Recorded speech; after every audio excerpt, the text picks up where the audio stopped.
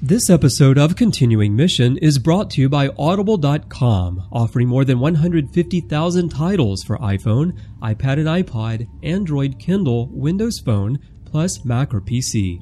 To get a free audiobook of your choice, visit audibletrial.com/TrekFM. Hey everyone, I'm Rod Roddenberry, and you're listening to Trek FM.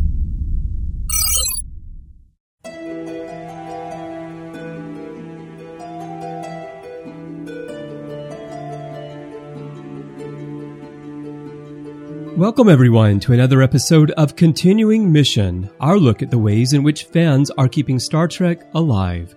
I'm your host, Christopher Jones. As I say each week, the primary focus of this show is on the fan series. But this week, we're going to turn off the television and step over to one of the other topics listed in our show description, gaming.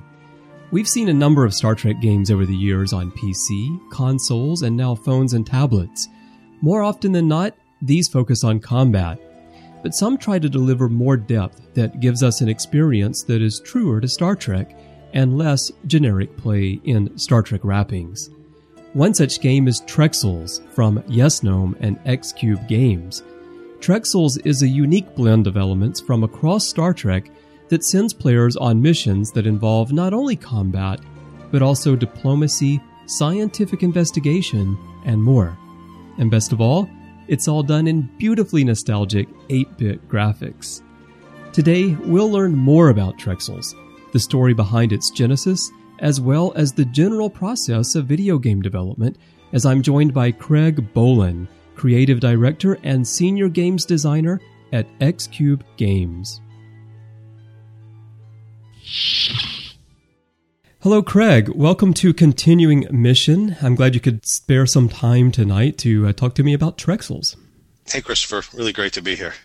Yeah, I'm excited to have you here. I love Star Trek games, especially with the iPad these days. It's easier for me to play because I don't have time to sit down with a computer or console and play any kind of in-depth game. So I love games like Trexels, and I'm always interested in talking to the people who develop them, find out what goes in. I'm a creative myself, so I love the creative process and hearing about that. So I'm looking forward to finding out more about the game tonight. Fantastic. Before we jump into Trexels, though, tell us a little bit about your background in game development. Geez, I've been in game development 16 years now or so. Oh, wow. I started out working on PC games. I've worked on a variety of different console games, everything from the original PlayStation, Xbox to Xbox 360. Everything from starting out building RPGs. I built a Return to Krondor based on Raymond Feist's novels, and I also went all the way to building Stuntman 2 for Xbox 360. So it's driving games, RPG games, all sorts. And then did a little development on the Wii before I moved over into mobile here with X-Cube Games. Very cool. So 16 years, that's a long, long time in the world of video game development. How have things changed for you from when you were doing those early games 16 years ago to working on and developing for iOS now? Radically, I guess, is probably the best way to answer that. Obviously, the platforms are changing. Also, the people that you're selling games to, which is sort of the point of the whole thing, is changing dramatically. And I think that's probably the biggest change. So when I started out developing, I was developing RPG games for nerds like me who read fantasy novels and played specific, types of games. And now I'm developing casual games and mobile games. And when I was working on the Wii, some games for children, or a cooking game for housewives, or, other people who are interested in cooking. So that's the biggest change. And really what it does is it makes the designer focus on who is the target, what do they want, and how does the product serve them directly, right? Right. Now, when you say cooking game, you're not talking about the port of Burger Time for the Xbox, are you? No. On the Wii, we built a gesture-based cooking game at Red Fly Studios, which was actually a pretty damn cool game, frankly. The team developed a number of really neat gesture-based interactions for things like stirring batter or shaking out salt. It was cool. It was a real sort of master's class in learning how to use the Wiimote creatively. Yeah, the Wiimote is an interesting thing. Did developing games to use the Wii controller, did that help you in any way when you started developing games that have a touch interface? Yeah, I think it did. I think what it does is it sort of teaches you that you have to rethink the way people interact with games and take advantage of the specific advantages of your system. And then the second thing it taught me is don't overestimate what the system itself can do. So typically with a Wii developer, there's an arc where you start out thinking, I'm going to do things that the Wii's never done before. Right. Then you start realizing how the Wii actually works and the remote works and how little data you're getting and how much that data has corruption or at least randomness in it. And then at the end, you're basically thinking, how can I use the Wiimote in the simplest, most direct way? So again, with the touch interface, it makes you think, okay, this game is for people who have a touchpad. They want to touch. They don't want virtual buttons. They don't want to pretend that they have a controller in their hands because, frankly, this is not a controller. So how do I actually make the game about how the system is controlled? How do I actually make the game about touching, dragging, interacting, and so forth? And then finally, physical interactions have direct feedback. So if I push a button, I feel the button click, it pushes back against my skin, I know that it happened. With both the Wii and with the touch interface, you basically have to create that feedback for the user. Otherwise, he feels really unsatisfied by the interaction. Right. So I guess as a developer for tablets and smartphones now, you're really looking forward to the day when we actually have some sort of tactile feedback on the screen. It's interesting. It sure is interesting. It's one of those things like I have to see it working before I have to say I'm looking forward to it. Right. Everybody in the world thought gesture-controlled games were going to be fantastic, and everyone loved them, and everything should be done with a camera, and just kind of, who needs a sword? But sometimes if you look at a game that's been developed over, let's say, a decade or 2 decades of iterations of using a controller and the basic interface that people use to play point-and-click slasher games like Diablo or so forth, you try to move that into a different control scheme, and you quickly run up against problems. Right. People wear out standing up, waving their arms around, right? Exactly. So you've got to, I don't really believe in a silver bullet in terms of interaction. I think some of the simplest interaction systems, old Nintendo games, for example, with 2 buttons and a 4-square controller, still have some of the best gameplay. Yeah. It's about using those interactions in a way that people really enjoy. Well, exactly, because I'm a big college football fan, and so my PlayStation 3 is basically a very expensive NCAA football box.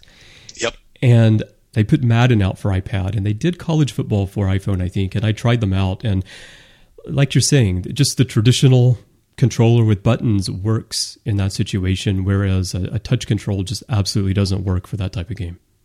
Absolutely. Also, I have a Western Michigan campaign going now. Oh, you do? Western Okay. Michigan Broncos in All NCAA. right. I'm very sad. I don't know when there's going to be another NCAA football game. Exactly. Well, let's talk about Star Trek a little bit, because the game that we're going to be talking about for the rest of the show today is about Star Trek. One thing I always like to know when I talk about Star Trek with people, whether it's for a game or a creative project or anything, is what's your history with Star Trek? Have you always been a fan? Do you remember when you first got interested in it? Or did you not care about Star Trek and suddenly found yourself developing a Star Trek video game? Yeah, so it's clearly the former. So I'm an old dude. I was born in 1965. So Next Generation Star Trek for me was part of a sort of series of 60s and 70s science fiction television programs that, that was my only exposure in some cases to science fiction at that point. There just weren't that many movies, and a lot of the 70s sci-fi movies were pretty adult. Silent Running or 2001 just doesn't really appeal as much to a 10-year-old. Yeah. So Trek was probably my favorite television show growing up, the original Trek, Kirk, Spock, McCoy. That sort of triumvirate is kind of what I think of when I think of Trek.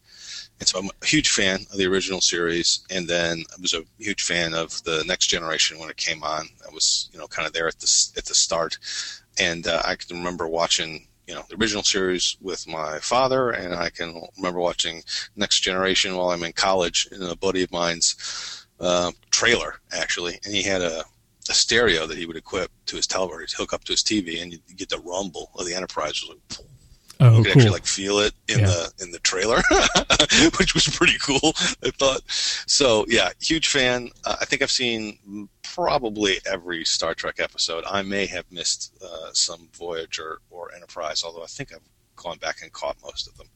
And of course, I've seen every of the movies. It's just, again, huge Trek fan. I had to go out for a quick surgery here last year. The guys at the studio bought me a Captain Kirk bathrobe. Oh, cool. So I'm picturing this trailer, and you and your friend, you had a sign on the door that said, if this trailer is a rockin', don't worry, we're just watching Star Trek. Yeah, could be. No, it was sort of a subtle vibration, I think. Okay.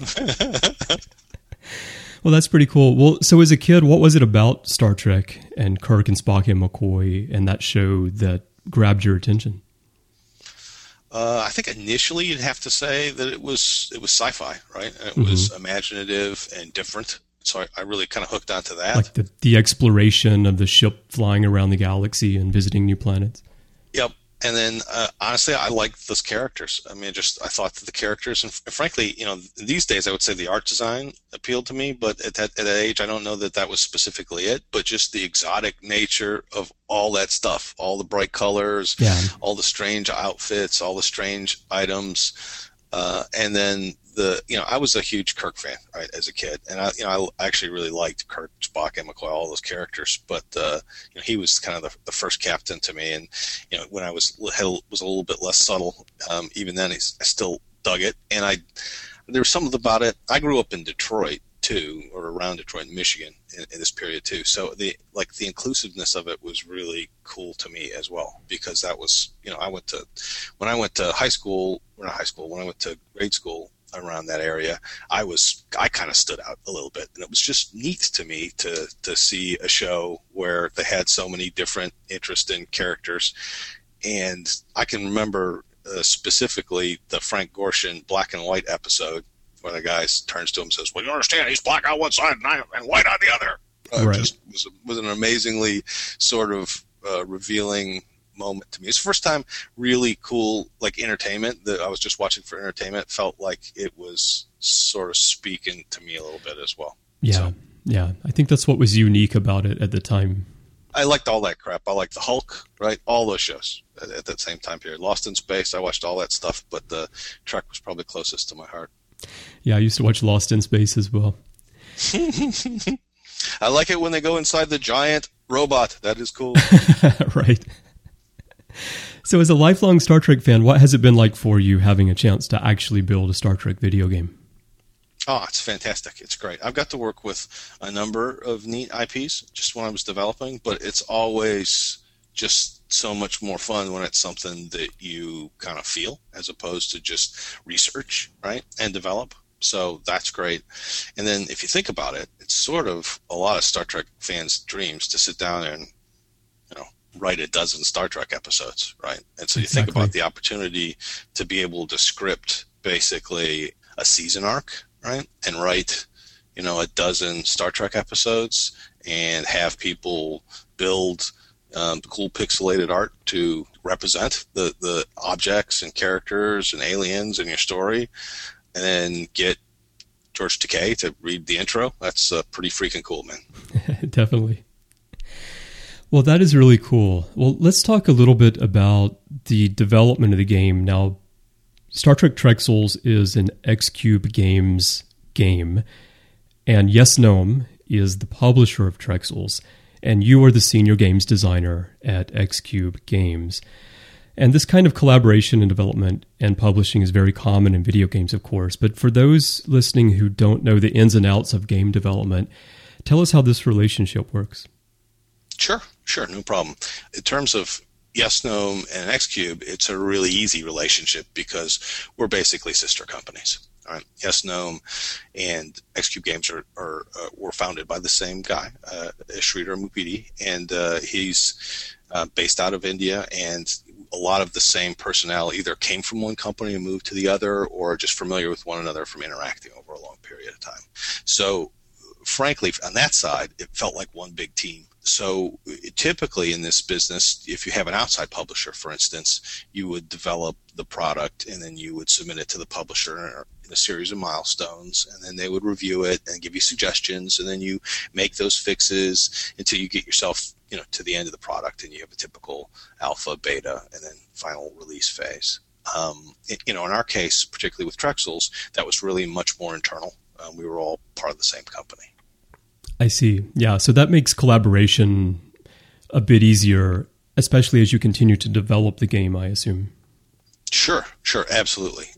So, right, that's the thing that definitely is very different about mobile compared to earlier development, such as a PC or even a console development, where you would typically release a game and then maybe have a patch or two. Right. In these cases, in mobile games, casual mobile games, a lot of it is essentially a service as well as a product that you're delivering. So once you've actually delivered it, not only are you responding to people who have, there's individual device issues. There's so many different devices and resolutions and specific problems with machines that you want to deal with. So you're not only just fixing bugs like that, but you're constantly wanting to advertise and push more content into the game, and then add more systems and add more things to attract people. So it's more of a living game. Exactly. So I have a question too about the naming of the company here, X-Cube Games. So your logo is a lowercase x inside brackets and a lowercase cube. I'm just picturing the naming process of the company having a sheet. It's like a ballot with oval, triangle, cube, square, and everyone checked off cube, and that just became the logo. There you go. That's probably that may be the best theory that I've heard yet. The studio was named long before I got there, actually. Okay. All right. Well, thanks for that explanation of how the relationship works there between developer and publisher. Let's talk more about Trexels itself. Now, Star Trek is about exploration, and it's also filled with combat. And in the end, Star Trek is about diversity, diplomacy, and learning to work together. And it seems that the majority of Star Trek games that we get, especially in recent years, they tend to focus on combat.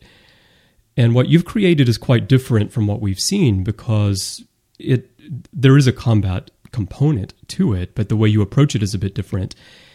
But you work in more of what Star Trek's really about. So if someone asked you, what is Trexels, how would you describe it in one sentence? First of all, I just say that's fantastic that you picked it up. I totally dig that, which is you're totally correct. Most of Trek games are about. I would say they're all about combat, but combat's easy. Combat's known. People do combat, right? So first person, and don't get me wrong, I buy these games and I play them too. So first person shooter Trek, I'm there. But Trexels is a casual builder exploration game that tries to recreate the experience of Star Trek for people on their iPads in a simple, fun, nostalgic way as accurately as possible, with accurate music, with pixelated but still true to the series images, and with real missions and stories and characters. That's very probably good. More than one sentence. Well, that's a very, very long compound sentence, so I'll let it pass. Very good. A lot of commas in there, but maybe an dash or two, but it was great. No, that's great. That sums up what the game's about. I think it's important that people know that there's more to the game than just shooting. Like I got the recent Star Trek game for PlayStation that was tied into the movie, and it was fine and all, but it does sort of miss the element of Star Trek that I think is the reason why Star Trek has endured for almost half a century now. If it were just about shooting your way through corridors, Star Trek wouldn't be popular. People wouldn't be screaming for a new television series to come around 50 years later. There's something more about it that connects with people. Absolutely. So, yeah, I gotta agree, and that's one of the things that we tried to do in the game. So, specifically, if you're going to try to recreate the Trek experience, you've got to have diplomacy, and you've got to have stories, and you've got to have endings where it doesn't end up with somebody on their boot of the neck of an alien standing there with their arms crossed. That's not the way most Star Trek right. episodes end. Exactly. So let's talk about the genesis of the game a little bit. Mm-hmm. In 2010, illustrator John Martz did a fantastic poster called Trexels, which I remember when it was published. And it was published by Koyama Press, and it was this really cool poster that featured 235 characters, ranging from Captain Kirk, the obvious, to Buster Kincaid from Voyager's Captain Proton stories, and even Major Hayes, the Mako from Enterprise. It had just everyone you could think of, and they were the little 8-bit pixelated Trexel characters like we see in your game. Was this poster the inspiration for the game?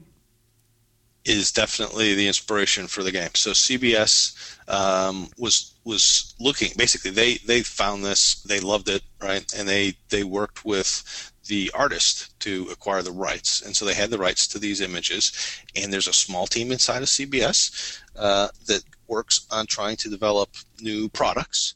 And they really were interested in seeing if they could use this in a way to create a new Star Trek product, right? So we got the amazing opportunity to work with them on that. So it was honestly one of the very first things I got to do as a member of the XQ Games team, is to work on an initial pitch for this idea. And, like I said, it's sort of a dream come true. It's fantastic. And it's really elegant and brilliant in a sense, in terms of both development and in terms of getting it on people's phones, which is the thing about Star Trek is not narrow. Star Trek is broad, right? Many alien worlds, many alien races. It's going where no man has gone before. No one has gone before. It's not a corridor shooter, right? That's not the sort of experience that people from Star Trek want. And pixelated art style, besides being gorgeous and instantly recognizable, also gives us the opportunity to do a wide number of different locations and characters, all within a reasonable development budget. And also, it gets you away from the uncanny valley, right? So I'm not there trying to make Chris Pine's face, or does it look too much like William Shatner? And people get all, it's difficult to do. And we tried to, I worked on a game for Thor, the Chris Hemsworth movie, and trying to do Chris Hemsworth's likeness on a Wii, right, is one of those things that you struggle with, right? Yeah, and if you look at this pixel art solution, it's fantastic because it's nostalgic to many of the people who appreciate this, right? Because they played games that were pixelated like this. It gives you an opportunity to develop a broad array of characters and locations relatively cheaply, and it's frankly just attractive, right? It's just a neat art style. People appreciate the creativity that goes into creating a likeness out of so few pixels. It's just, frankly, it's great. So CBS came to us with this art style, and then we developed what the game would be, or just taking those images. And then our own art director, Billy Zinzer, directed he and a number of artists both in Dallas and India to create a wide array of alien worlds, classic aliens, Klingons, Romulans, Horta, and on top of that, our own aliens, the Krill, who are a brand new alien race in our own new, called universe, but our own new area of Star Trek that we can, our own creative sandbox. Yeah, and that's very cool as well. Well, that is a really interesting story. I was going to ask you how the licensing came about, and you just answered that, and that's really cool. I remember when the poster came out, as I mentioned, and I loved it because I love 8-bit art. And it's great that CBS actually saw that and decided to turn it into a game, and then found you guys to do it. And like you said, it's nostalgic because you and I, you're a little bit older than me, but not much, and you and I lived through the 80s, and we played our 8-bit video games. And, everything is cyclical, and we're in a period right now where, probably because of those of us who played this stuff, are now in a position where we're running companies and we're developing this stuff. We're going back there again, and we're seeing more and more 8-bit content coming out, especially on tablets. Yeah, I also, again, I just have to, it's funny, it's like comic books. It allows you to exercise your creativity quickly within a budget that you can get away with, and then people can try more experimental things. Again, I've worked on $20 million and greater console products. when you're making one of those, there are so many people who have to approve every decision that's available that you're really locked down. I mean, even when you're making a little Wii product based on Thor, you've got to get the approval of the publisher. You've got to get the approval of the people who are spending the money on it. You've got the approval of the people who made the movie. You get the approval of the actors. It's a difficult place to exercise your creativity. You can still do good work, but what I think a lot of these little pixelated games let people do is they let them try ideas that unless you're Blizzard or somebody who's really got a lot of money to spend, it's very difficult to do in the modern day console or PC market. Definitely. Although not to say pixels aren't over PC, there's just a ton of great pixelated games on Steam right now. Right. Well, and then you put all that time into those games, as you say, and then when they don't sell well because they're movie tie-ins, you get blamed for impacting the box office of the movie, right? Sure, or it kills the studio simply because it's very difficult to get a lot of people all together and make sure that you've got enough work for them. It's a tough thing to do. And so the indie game scene, whether they use pixelated art or they use interesting sort of 2D cutout art, like a game like Don't Starve, is fantastic right now. There's just a lot of neat ideas floating out there. There really are. Well, let's talk about another element of the game here that's been a little bit controversial, I guess, although I love it. I think it's an interesting approach. When Trexels came out, Cult of Mac wrote, "Trexels is cute, but disregards series continuity." And this is something that upsets many fans in a way that few things in life can, for some reason. But I feel that this is a decision you guys made for a specific creative reason, not simple disregard for continuity. So tell us about the creative choice to mix elements from all the different time periods, especially TOS and TNG, in this one game. Absolutely. So, I mean, there's a number of ways that you can look at it.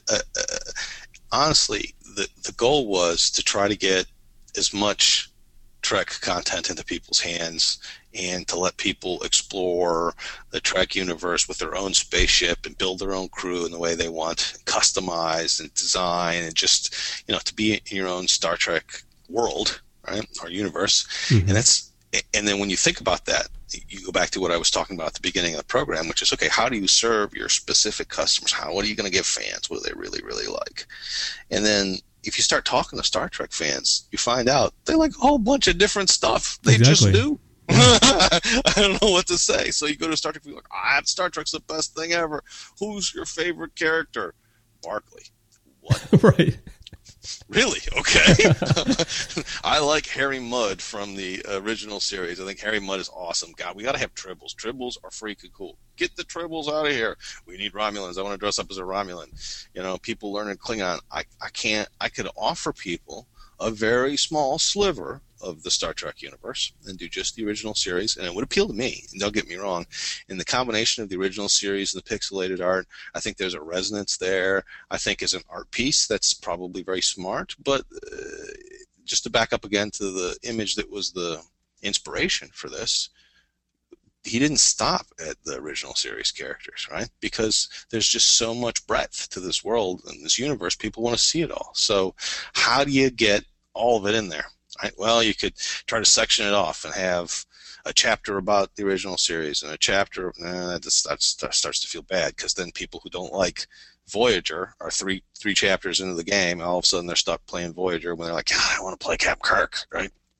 So the idea is, how do you please these people? And I think that the fiction of the Star Trek universe is elastic enough, and the approach that we're taking is lighthearted enough. And again, I think our pixel art helps us here a little bit, that we can do that by creating our own Trexelian Expanse, which is basically what we've done. And we put the player in charge. That's an awesome name, by the way, the Trexelian Expanse.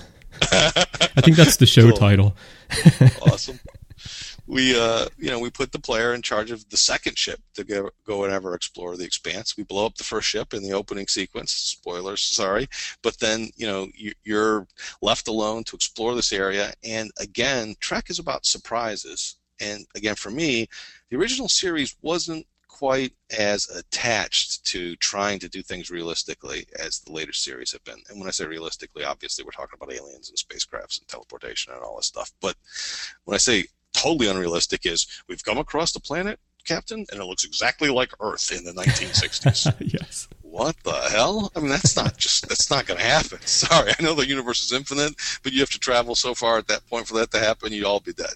It's not going to happen. But it allowed them to explore interesting stories and occasionally to have humor, which again, a huge part of Trek to me that has to come across in the game. Right. So the idea was slam all these characters together in a way where the characters acknowledge this is crazy. Right. They're like, hey, we're in this Trexelian Expanse, and we just encountered this guy who says his name is Sulu and he's from the future. What the hell? Right. That's the idea, is that the game sort of acknowledges it, winks at it a little bit. And then the advantage of it is you can have a Horta in your away team. That's the advantage. That's cool to me. That is cool, yeah. We often try to figure out how Hortas could be Starfleet officers and work on the ship without burning holes through the consoles.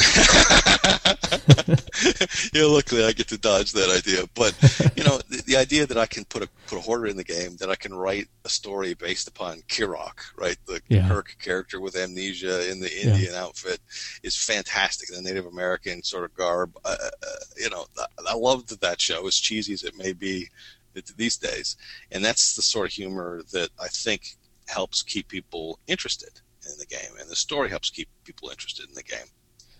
Well, writing these stories is another thing I wanted to ask you about, and as I talk to you today, I can tell more and more how steeped you are in the original series and in all the stories. So I can start to see where a lot of these missions and stories are coming from. What is it like putting together a story? Are you writing most of these yourselves? Do you have a writing team? Do you guys get together and talk about ideas? And what is it like to go from an initial story idea all the way through from conception to an actual mission on our iPads? I write a lot of it. There's also a team of designers that works on it with me. There's a designer in Dallas, Jeff Stewart, and there's also designers in India, Gogo and Shravan, who are writing really cool stories right now. And I'm sort of kind of passing on the wisdom a little bit, so to speak, so that we can get a little bit more content pushed into the game. But it depends. There's multiple different types of missions in Trexels. There's short, small missions, and then there are some missions that are basically full episodes or away missions, and there are some missions that we call VIP missions. So they kind of start a little differently. The standard missions tend to come from a basic storyline that I created early on for the product to sort of introduce the alien races and give them some conflicts. So we've got 3 brand new alien races, and then we're also bringing in the Klingons, the Romulans, and the Borg in order to give the player a lot of tension. So we're kind of following a little bit of that arc for the basic stories, with a very close eye to trying to create a variety of stories, right? And so you pointed this out before. It's not all about fighting. So we've got combat, space combat and ground combat. We've got diplomacy, right? Ship-to-ship diplomacy as well as ground diplomacy. We've got medical emergencies. We've got science, right? And we've got engineering emergencies. So we try to make sure that each of our stories focuses on a different aspect of what Trek is about, so that we don't always end up with and then shoot the major bad guy at the end of every level. Right. Also, we have a set of VIP stories, which I think are particularly interesting, and they're based upon our VIPs, which are characters from the TV series and movies that we bring into the Trexelian Expanse and write specific stories about, and then we add them to the starbase, and then you can actually essentially take them along as a guest star on later missions that you encounter. So these are based around the specific character. So Kirok is a really good example. We wrote one about him. And so the idea was we wanted to give the player a feeling for the character and echo the episode, but not repeat the episode. There's no point in actually repeating the episode all the way through so that people are like, oh, yes, I know what Kirk does next. And then Spock and McCoy come down and they save him. Right? It's not going to be that appealing to folks. And also it's very difficult to communicate. Right? The idea was to take the essence of the character, though, and try to communicate it. So Kirok shows up on the ship right? And speaks as if he is the leader of this Native American tribe, and he's looking for his lost people, and then he finds them, and then ends up leading the away team away to go find his lost people who are on a moon that's slowly being drawn into the gravity well of a gas giant that it orbits, and there's a machine on it that can be used to reset the planet's orbit. So it echoes the idea of the episode, but isn't exactly the same. And then we play with it a little bit because one of our alien races, the Valkar, are these sort of pink-skinned barbarians with these strange, almost shark-like oval mouths. And so Kirok, of course, being a James Kirk character, has to go down to the planet and fall in love with the alien princess. And in this case, it happens to be a princess of the Valkar. So it allows us to sort of spoof at the same time as we're kind of paying tribute to the episode that inspired it. Right. And then Bones says, "What is it with you?" That's very cool. And the fun part is then those characters get added to the starbase. So there's a room in the starbase that's kind of like an alien bar. And so you've got Kirok and the alien princess standing in the bar waiting for you to recruit them to your next mission. Okay. I was picturing, because I'm a musician and I used to play in orchestra for years and years, I was picturing a green room where they're all back there just hanging out, eating, drinking when they're not on stage. And then you just come back to the green room and pick who you want, take them out to the stage. Yep. That's cool. We're going to add a series of different rooms to the starbase. So the first two rooms, we've got one that looks like a Federation embassy sort of area for a lot of the standard Federation characters, like Number One from the pilot, right? Mm-hmm. And then we've got the bar, I think it's called the Gaping Maw, which is run by a Valkar bartender for a lot of the alien characters. So the Horde is in there. Boss Oxmix from the Piece of the Action is going to be in there soon playing pool. It'll be fun. Oh, cool. Are you going to have Fizbin in the game as well? We're looking hard at Dabo. Yeah, we're looking hard at Dabo right now, actually. Okay. That'd be cool. Is there a story that you haven't written yet that you're dying to write for the game? Yes. Yeah, there's a bunch of them. I've got some NPCs or some VIPs set up that I can't wait to write their specific episodes. So we just finished a pass on the Naked Time Sulu character, which was cool. And then I'm really looking forward to doing the guy that I just mentioned, which is the Piece of the Action boss Oxmix, because the idea here is I want to do an episode where he takes over your ship, right, and you're trying to take the ship back from the gangsters, which I think will be fun. That would be fun. We've also got an episode where energy being characters that are basically children take over the bodies of your away team and go back and run your ship for a while. Which is pretty fun. So you have some cutscenes and some challenges that the character you see in there looks like your character, but he's saying things that you have to listen to me. I have this big chair. That's what it means, right? Because he's sitting in the middle of your middle of your bridge. So it's great to be able to play with the humorous aspects as much as the extensive history and just huge array of characters that Trek has. Well, I'm scared to think how much chocolate ice cream Troy will want to eat if she's taken over by a child who's inhabiting her body. Well, let me ask you, with the interaction between the player and the game, at the beginning of our discussion, you talked about, utilizing the interface of a system that you're working on, whether it's a controller on a PlayStation, Xbox, a Wiimote on a Wii. Now you're dealing with touch controls here on tablets and smartphones. How have you utilized this touch interface to make the gameplay work? Well, I think I have to say that a lot of it is based upon what I would call some standard tropes, so to speak, of the casual game genre. That's one of the things that I think is important to realize is a lot of people have been playing Farmville and the ilk for a while, and so you don't want to steer too terribly far away from that, but you also want to give it a bit of more of a Trek feel. Sound effects are so nice for that. In terms of doing anything particularly creative with the touch, I think that the mini game, essentially the asteroid shooting pirate fighting mini game, probably does the most with it. We were waiting for things to be built on your ship, or you're waiting for a new mission to be unlocked. You can zoom out and shoot incoming debris, and the debris varies from asteroids to little blinking rare ship parts that look like a broken part of a Federation ship to other kind of Easter egg things from the show.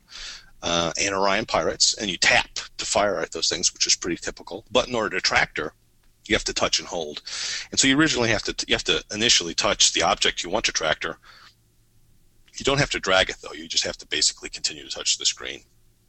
What that does is it creates an interesting tension between wanting to tap to shoot more incoming things and wanting to hold to be able to pull in the goodies that you win. So every time you shoot some of the debris, you get command or research or power, and you can pull those in. Occasionally dilithium, the rare resource. And it allows us to use multi-touch. So if there's 3 objects on screen that you want to touch, this works a little bit better on the pad, but it's fun on the phone too, is you can touch all 3 objects at once and see the Enterprise or see your ship fire phasers in all 3 directions. Okay, that's cool. Very cool. Well, another aspect of the game that I wanted to ask you about is the Federation Exchange. Like most iOS games these days, Trexels has an in-game store. And of course, as a game developer, it's important that one thing about iOS games and Android games or whatever it is that, you know, I grew up paying $30, $40, $50, $60, $70 for a game. And now the market is pretty much, if a game costs more than $1, people start grumbling. And if it costs more than $5, people are like, my God, $5? Are you out of your Vulcan mind? So what are you thinking? But as a game developer, of course, I mean, you have to generate ongoing revenue from these games because it costs real money to produce these. And so the model has become in-app purchases. But it's a balancing act for you, no doubt, as a developer, because you want to create a game that someone can pick up and they can play and they can enjoy that game without having to spend any more money on the game. But at the same time, you want to add additional elements to the game for those who really, really get into it. So how do you balance these 2 aspects of development, and how does the Federation Exchange impact the gameplay experience of Trexels? Yeah, that's a really interesting question, and it's a difficult one, I'd have to say. So, again, you asked me at the beginning how games have changed since I started developing them. This has got to be one of the largest changes, which is, I started developing games where people would make essentially a bet, right? You would make an investment. You'd say, okay, we're going to spend $12 million, and we're going to build this game for 2 years. And at the end of that time, we expect to make X. And then if we don't make X, heads will roll. Right. That tended to be the model. And frankly, that's a terrible model for the people who are the owners of the heads, so to speak. Right? You look at these mobile games, and mobile games obviously much smaller and much cheaper to develop. But you also have to think about, okay, so how was the game funded? How was the game originally started? So we made a deal with CBS, and in a lot of cases, when I was a console developer, you would pay upwards of $1 million or more in some cases to purchase the right to make a game based upon a license, right? So, in order to make the Thor game that I worked on, Sega paid Marvel, Disney at this point, X amount of money, right, for the right, and then went out and hired another development team to go and build that game. Each one of those places, you're taking a chunk of money out, but you see where the initial money comes from. So for Trexels, the goal was to try to create a kind of true-to-life Star Trek game with a small CBS team that didn't have a lot of money to invest, and our company. And essentially, our company took the sort of financial burden and risk on because we were excited enough about the game idea itself and by just how cool the license it was and how big the fandom was to build a game. So we built the product, kind of on our own expense and kind of put the money up on our own bet, so to speak, that Trexels would do well. And so at the end of that time, the company makes a decision as to how are we going to go and make money off of it. So what we chose to do was not to go as, I guess this is a way to look at it, is you can go free, totally free, and in which case you probably crank up the amount of money a player has to spend to progress. Right. at a fast rate through the product, right? Right. And that's how you make your money. Or you put a mechanic in there that just frankly says, you can do 13 things a day, and once you're done 13 things a day, you pay me $5 or you wait till tomorrow. Yeah. Or you can put a little bit of cost for the product, and then you can relax those paywalls, right? So that people can pay, but they don't need to pay, or they need to pay after a much longer period of time than they would have if we'd have went totally free. So looking at that and then trying to play Trexels itself, we felt that the experience suffered from the long waiting period, right? That if I'm trying to do a cool mission, and if you think about the way that our game works, you'll go to the exploration map, you'll find a new planet, Landau 7, and you'll explore the planet, and you'll get just a little taste of what's going on there. We found some ancient relays circling the planet, sir. And then you get a new mission that says, okay, we're going to try to capture one of those ancient relays and see if we can take it back to the ship and study it. And then that mission may succeed or fail. And then once you got that mission, there's going to be your science officer on your ship who's going to want to go to the different laboratories on your ship and study that ancient relay. And then that opens up a cool away mission. If I stretch that out too much, the story just is gone. Nobody cares anymore. It was 3 days ago when you told me there was an ancient relay. All I'm looking for is to get to the next stage. Right. And we just felt that the game suffered too much from it. So from our perspective, the best move was to charge a minimal amount for the game, and then to put not only your typical accelerators in the game that you can purchase, but also to put classic officers and uniforms and that sort of jazz in the game so that people could customize. And then if you really wanted to have Spock on your as your science officer, you could do so. Yeah, and I think that works well because, there are games. First of all, for me, I would rather buy a game than I'm not big on the free model personally. I know a lot of people like it, but if I like the game, I want to support the developer, A. But B, I would rather pay $5 or $10 for a game that I can then enjoy the game. And then, like you said, if I really, really get into the game and I want to have uniform, like if I want to dress all my characters in the Wrath of Khan maroon jackets, just as an example, I could do that and I can spend, I don't know, $1 to get a set of content that way. And then I may actually end up spending quite a bit of money. I mean, I've played games where I've probably ended up spending, I don't know, $30, $40, or $50 on in-app things because I'm really, really hooked on this game, and it just enhances my experience. But that's my decision, as the player. Mm-hmm. I will say it's a difficult balancing act, right? And I would hesitate to say anybody out there, other than the guys who are obviously the most successful, know how to do it exactly. It's a changing marketplace too. So what we also do is we watch the game. We have various analytics that we watch to see where people quit, to see what people don't buy. Right. They never buy this. It's obviously too much, and then we try to lower those prices. So it's one of those constant readjustments that we do, and I think honestly everybody in this business does. It's really necessary. It is. Let's just point out, so no one's concerned, you are not like the Tolosians. You're not actually watching people play the game. You're just looking at metrics, metrics that are delivered from the game. I do work for the NSA. No, we get analytics like, X number of people bought Captain Picard, but nobody bought Worf. Yeah. Dang it, really? Nobody bought Worf? Right? That's because everyone tells Worf no. Worf's like, buy me, put me in your game. No, we're not going to do that. Poor Worf. Well, tell us what's next for Trexels. Do you have any big plans for the future? What can we expect to see in the months to come?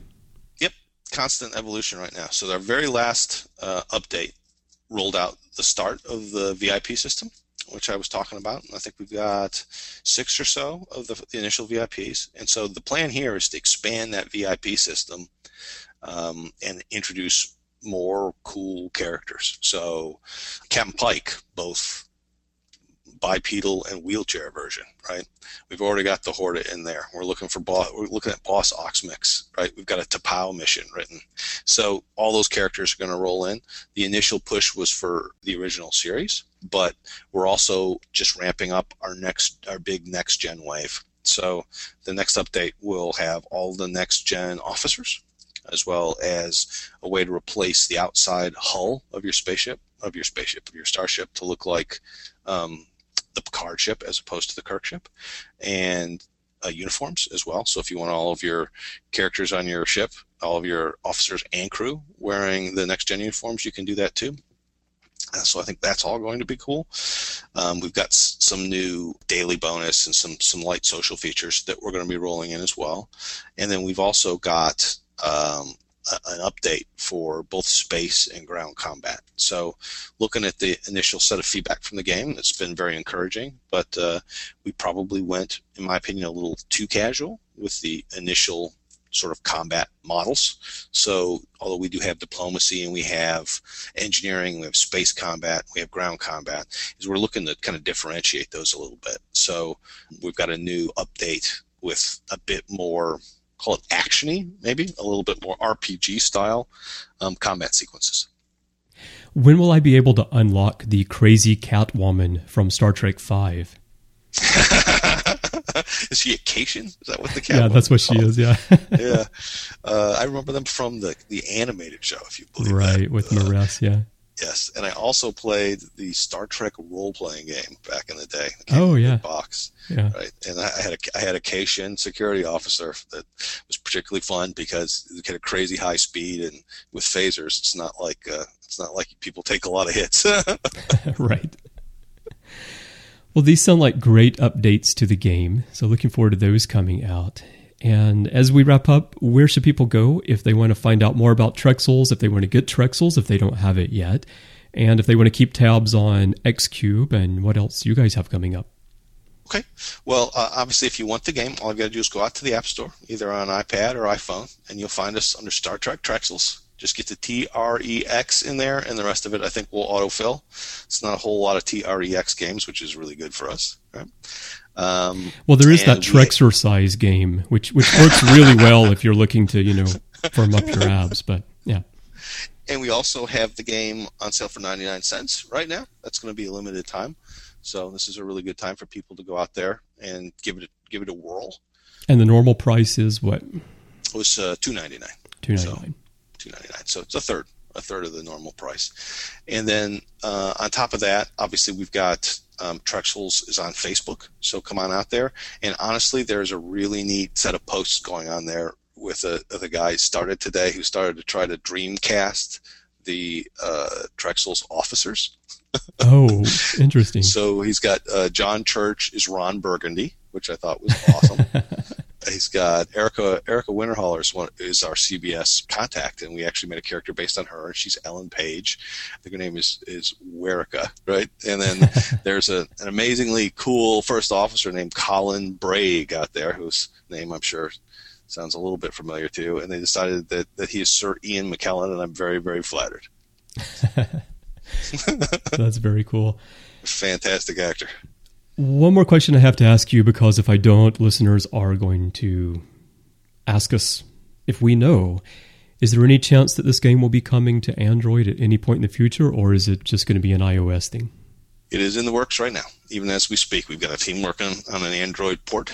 One of the things that we wanted to do is make sure that we get the updates that we think we need into the game before we release the Android version. So make sure that the Android version gets the cool new version of combat, etc. Excellent. And so it's going right now. Do you have any anticipated time of release for that? Before the end of the year, for sure. But honestly, the specific date is it's a little flexible at this point. So I'd hate to commit myself before we've all signed off on it. But that's great that it's going to be there, because that's something that, because of the platform and because of the purchasing habits of people who own the devices, iOS owners, iPhone, iPad owners tend to buy, this is what the numbers show, tend to buy more apps than Android owners. And so as developers, there's a tendency to focus on iOS. And I know it frustrates a lot of Star Trek fans because they have Android devices and they do want to play.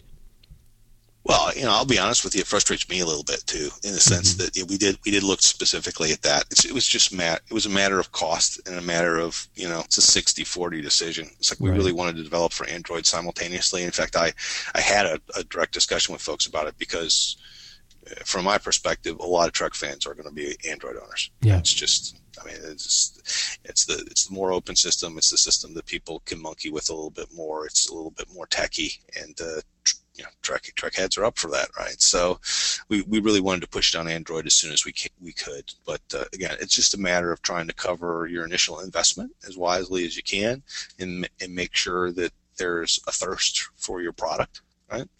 And then when you identify that, and that's the joy of these mobile games, is that you can broaden your delivery a lot more easily than you could, for instance, as a console game. So you can't spend $3 million on a console game and then say, hey, people like this Grand Theft Auto idea. We should have spent $12 million on it. You can do that in the next game, but you can't do anything about the initial product. The joy here is this game was built to be expandable. And so the last thing to think about in terms of what's coming next for Trek is the rest of Trek. That's what coming the rest of Trexels is the rest of Trek, right? So right now we've got the original series. We're expanding into next gen. There's a lot of beloved content that comes after that, right? So Deep Space Nine. How would you like to build your own space stations on planets within the Trexelian Expanse, and build your own rooms and engine rooms and assign officers to be able to run those space stations and play with the Deep Space Nine characters? And then we can move on to Voyager characters, right? And obviously, I'd like to take it all the way through. And the joy of this is that we can spin off all those strange alternate characters too. So we've already got a Kirk, and we've already got a Kirok. I've already got Nurse Chapel, and I've got Number One, and we're working on Luxwana Troy right now. Oh, great! Maybe we're going to do Captain Kirk in the green shirt, right? Just because I've had several people come to me and go, "Can I have the green shirt for my captain?" Yeah, and I got to admit, you have to have that.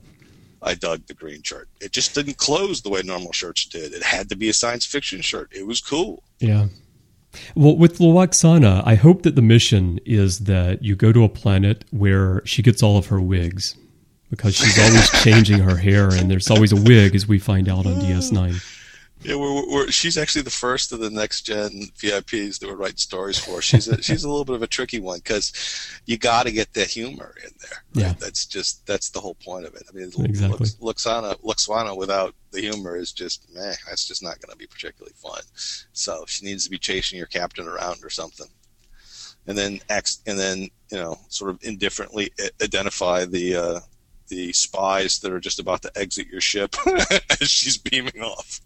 So, looking forward to that. Very good. Well, Craig, thanks so much for sharing all this behind-the-scenes information about the game with me today and with our listeners. And if people want to find you, is there anywhere that they can go? Are you on Twitter, anywhere like that? I'm not actually currently on Twitter, but you can get me through the Trexels Facebook page all the time, and then Trexels has its own Twitter account as well. All right. Well, thanks again for joining me today, Craig. Fantastic. Thanks, Christopher. It was awesome. Well, I hope everyone enjoyed learning about Trexels today, but this isn't the only topic we've been discussing here on Trek FM over the past week. So here's a quick look at some other things you may have missed elsewhere on the network. Previously on Trek.fm, Standard Orbit. Arena Commentary. They're like, everything is fine. There's nothing. Just come down. We have fried chicken. It's good. Earl Grey. Picard's Romances. You say it's not great, Philip, but what I think you mean is it's probably one of the most forgettable episodes of the entire series. The Ready Room. The Romulan War. That was, the 5th, 6th, 7th, 8th episode of the original series. Lawrence Schneider, he invents the Romulans. That was the whole genesis of it. And if they'd known that the Romulans might have been a recurring alien, they might not have given them those, quote-unquote, expensive helmets. The Orb. Rugi. We find out, and Quark finds out, as we're talking about how he reacts and sort of comes to terms with what his mother's doing. She's the woman behind the curtain. She's the person who is calling the shots at the highest level of Ferengi society. To the journey! Ultimate Season 5 Marathon. You could argue brother and sister, but maybe more like your favorite uncle, who you once had a sex dream about. I don't know. So that explains persistence of vision. Yeah. Warp 5. Archer's Lost Loves. Not dodge so much, it's just he's unsure of himself in that regard. He can be a starship captain, but a guy in love. I don't know about that. Commentary, Trek Stars. The TNG Companion. He secretly doesn't know every time he replies to me on Twitter, I let out a little fan squeal on the other end. I play it cool, though. I play it cool, guys. No, I'm the same exact way, but I don't play it cool. By little fan squeal, you mean that sound Chekhov made in the Continuing Mission. The Continuing Mission audio drama. Our writer, David Rains, is a huge Lovecraft fan, and all of these Lovecraftian creatures are from outer space. And, you know, the Star Trek characters, they're always running into, you know, these godlike beings, but, you know, they're they're not benevolent, but, you know, they speak English, and, you know, they look like William Campbell. And Literary Treks. Serpents Among the Ruins. We'll always have Paris. Wow, you just destroyed one of my favorite lines from my favorite movie ever. We'll always have Iron Mike Paris. God. All right. And that's what else is happening on Trek.fm. So check out all of these shows and find out what we're talking about in your favorite corner of the Star Trek universe.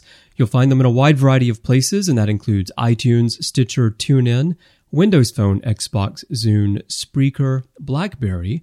We're also on Swell, and we're on SoundCloud now. So pretty much anywhere you get your podcasts, you're going to find Trek FM. Just search for us, search for the name of the show, and you'll find us there. You can also stream the shows from our website, and you can get the RSS feed there and pop that into your favorite podcatcher. If you're in iTunes, be sure to visit our new home in the iTunes Store, where you'll find our dedicated artist page and a wealth of interviews and discussion from our back catalog of nearly 1,000 episodes across all 16 shows. The quickest way for you to get there is to simply type itunes.com/trekfm into your browser. And if you enjoy the shows, please take a moment and leave us a star rating and a written review. We love to hear from you, and it does help other Star Trek fans find Continuing Mission and our other shows as they search the iTunes Store. And speaking of iTunes, we have a review in the UK store from our friend Jarek. Now, this review has been there for a little while. I just found it in the UK store since iTunes doesn't really alert us to reviews, and especially it's difficult to find things in different countries. So if you do leave us a review in a country other than the United States, send me a heads up and let me know it's there, because it might be a while before I find it. Now, Jarek, who is one of our very devoted listeners, wrote about Continuing Mission. The mission continues, gave us 5 stars, and said the world of Star Trek can encompass cultures and generations around the world, and in this modern age, this is proved by the resurgence of independently produced, high-quality original series productions. In Continuing Mission, those responsible for offering up these delicacies to fans like us discuss their own love of Star Trek and the ups and downs in bringing their love affair with Kirk and company to a screen near you. So thank you, Jarek, for those kind words. And I'd like to point out, actually, that it's not just original series, although that is what the majority of fan productions are. But, you know, as Tommy Kraft showed us on here recently, Enterprise is getting some love, and I really think that eventually we're going to see people delving into the next generation and other areas of Star Trek as well. There's no limit to the love fans have for Star Trek, and the things that you can do with today's technology are just incredible. So stay tuned and we'll see what's coming up. Thanks again for the review there, Jarek. And for everyone else, please leave us a review if you'd like to share your thoughts. And as I said, give me a heads up if it's in a store other than the US. Now, I would love to chat with you about Trexels, games, fan series, or anything from the world of Star Trek. So find us online. You can find us on Twitter under username TrekFM, on Facebook at facebook.com/TrekFM. On Google+, we have a community. If you just search communities for Trek.fm, you'll find us there. We also have traditional forums on our website at Trek.fm/forums. You can send us a voicemail through our website as well using our SpeakPipe widget, which you'll see in the sidebar. Just click that, and you can use your webcam's microphone or the microphone on your phone to record a message and send it to us. And if you'd like to find me, I'm on Twitter under username CBrianJones. That's the letter C and Brian with a Y, and you can find me pretty much everywhere in social media under that same username. And if Continuing Mission is the only show that you listen to here on the network, you can find me on a lot of other shows as well. You can find me on Literary Treks with my co-host Matthew Rushing, where we talk Star Trek books and comics, and we interview authors. Matthew and I also do The Orb together, which is all about Deep Space Nine. I do a show called Warp 5, which is all about Enterprise, and I have guests with me on there every single week. Matterstream is an occasional show that I do about the world inspired by Star Trek. Those are all interviews. It's usually about science, social issues, or creativity, and I've had a lot of great guests on there like Armin Shimmerman, Anthony Montgomery, Rod Roddenberry, Seth Shostak, of course Larry Nemechek as well. Lots of people on there. And then I do our daily news show, Hyper Channel, which is about 10 to 15 minutes each day, and I bring you a few stories from the world of Star Trek and share my thoughts on them. Then I also host The Ready Room along with other hosts from all across the network every single week. That comes out on Wednesdays, and we talk about Star Trek news and all 5 live-action Star Trek series over there. Before I let you go, I would like to tell you about our sponsor for today's show, Audible.com. They are the best source for audiobooks that you'll find online. They have more than 150,000 titles waiting for you right now. They put hundreds of new titles out every single week. I don't know how they do it. There's so much new content. I never know what to pick up myself. But I've been getting my books from them for 14 years, so I have a huge catalog of Audible content right now that I can play anytime. They have new releases, current bestsellers, lots of classics, business books, comedy, lots of Star Trek books as well, like Prime Directive, Federation, and Spock's World, which are 3 of my favorites. And really, there's something for everyone over at Audible. As a Trek FM listener, we have a special offer for you. You can get a free audiobook of your choice along with a 30-day trial to find out just how great Audible is. And the way you do that is by going to audibletrial.com/TrekFM and signing up. If at the end of the trial period you decide not to stick with Audible, and I don't know why you wouldn't want to, but if you decide Audible is not for you, you get to keep that free audiobook, so there's nothing to lose. But by supporting Audible, you'll be helping us keep all of our shows coming to you each week. In fact, the money we receive for each person who tries out Audible almost covers the hosting for one of our shows for an entire month. So you really are helping us out when you go over there and you try out Audible, and you're going to be getting something great in return. Again, that's at audibletrial.com/TrekFM, and we really thank Audible for their support of Continuing Mission and the network. Well, thanks for listening today, everyone, and a huge thanks to Craig for giving me some of his time to share the inside story of Trexels. I really had a great time talking to Craig. I hope that came through in the show. And for everyone else, please join me again next time on this Continuing Mission, and let's see what's out there.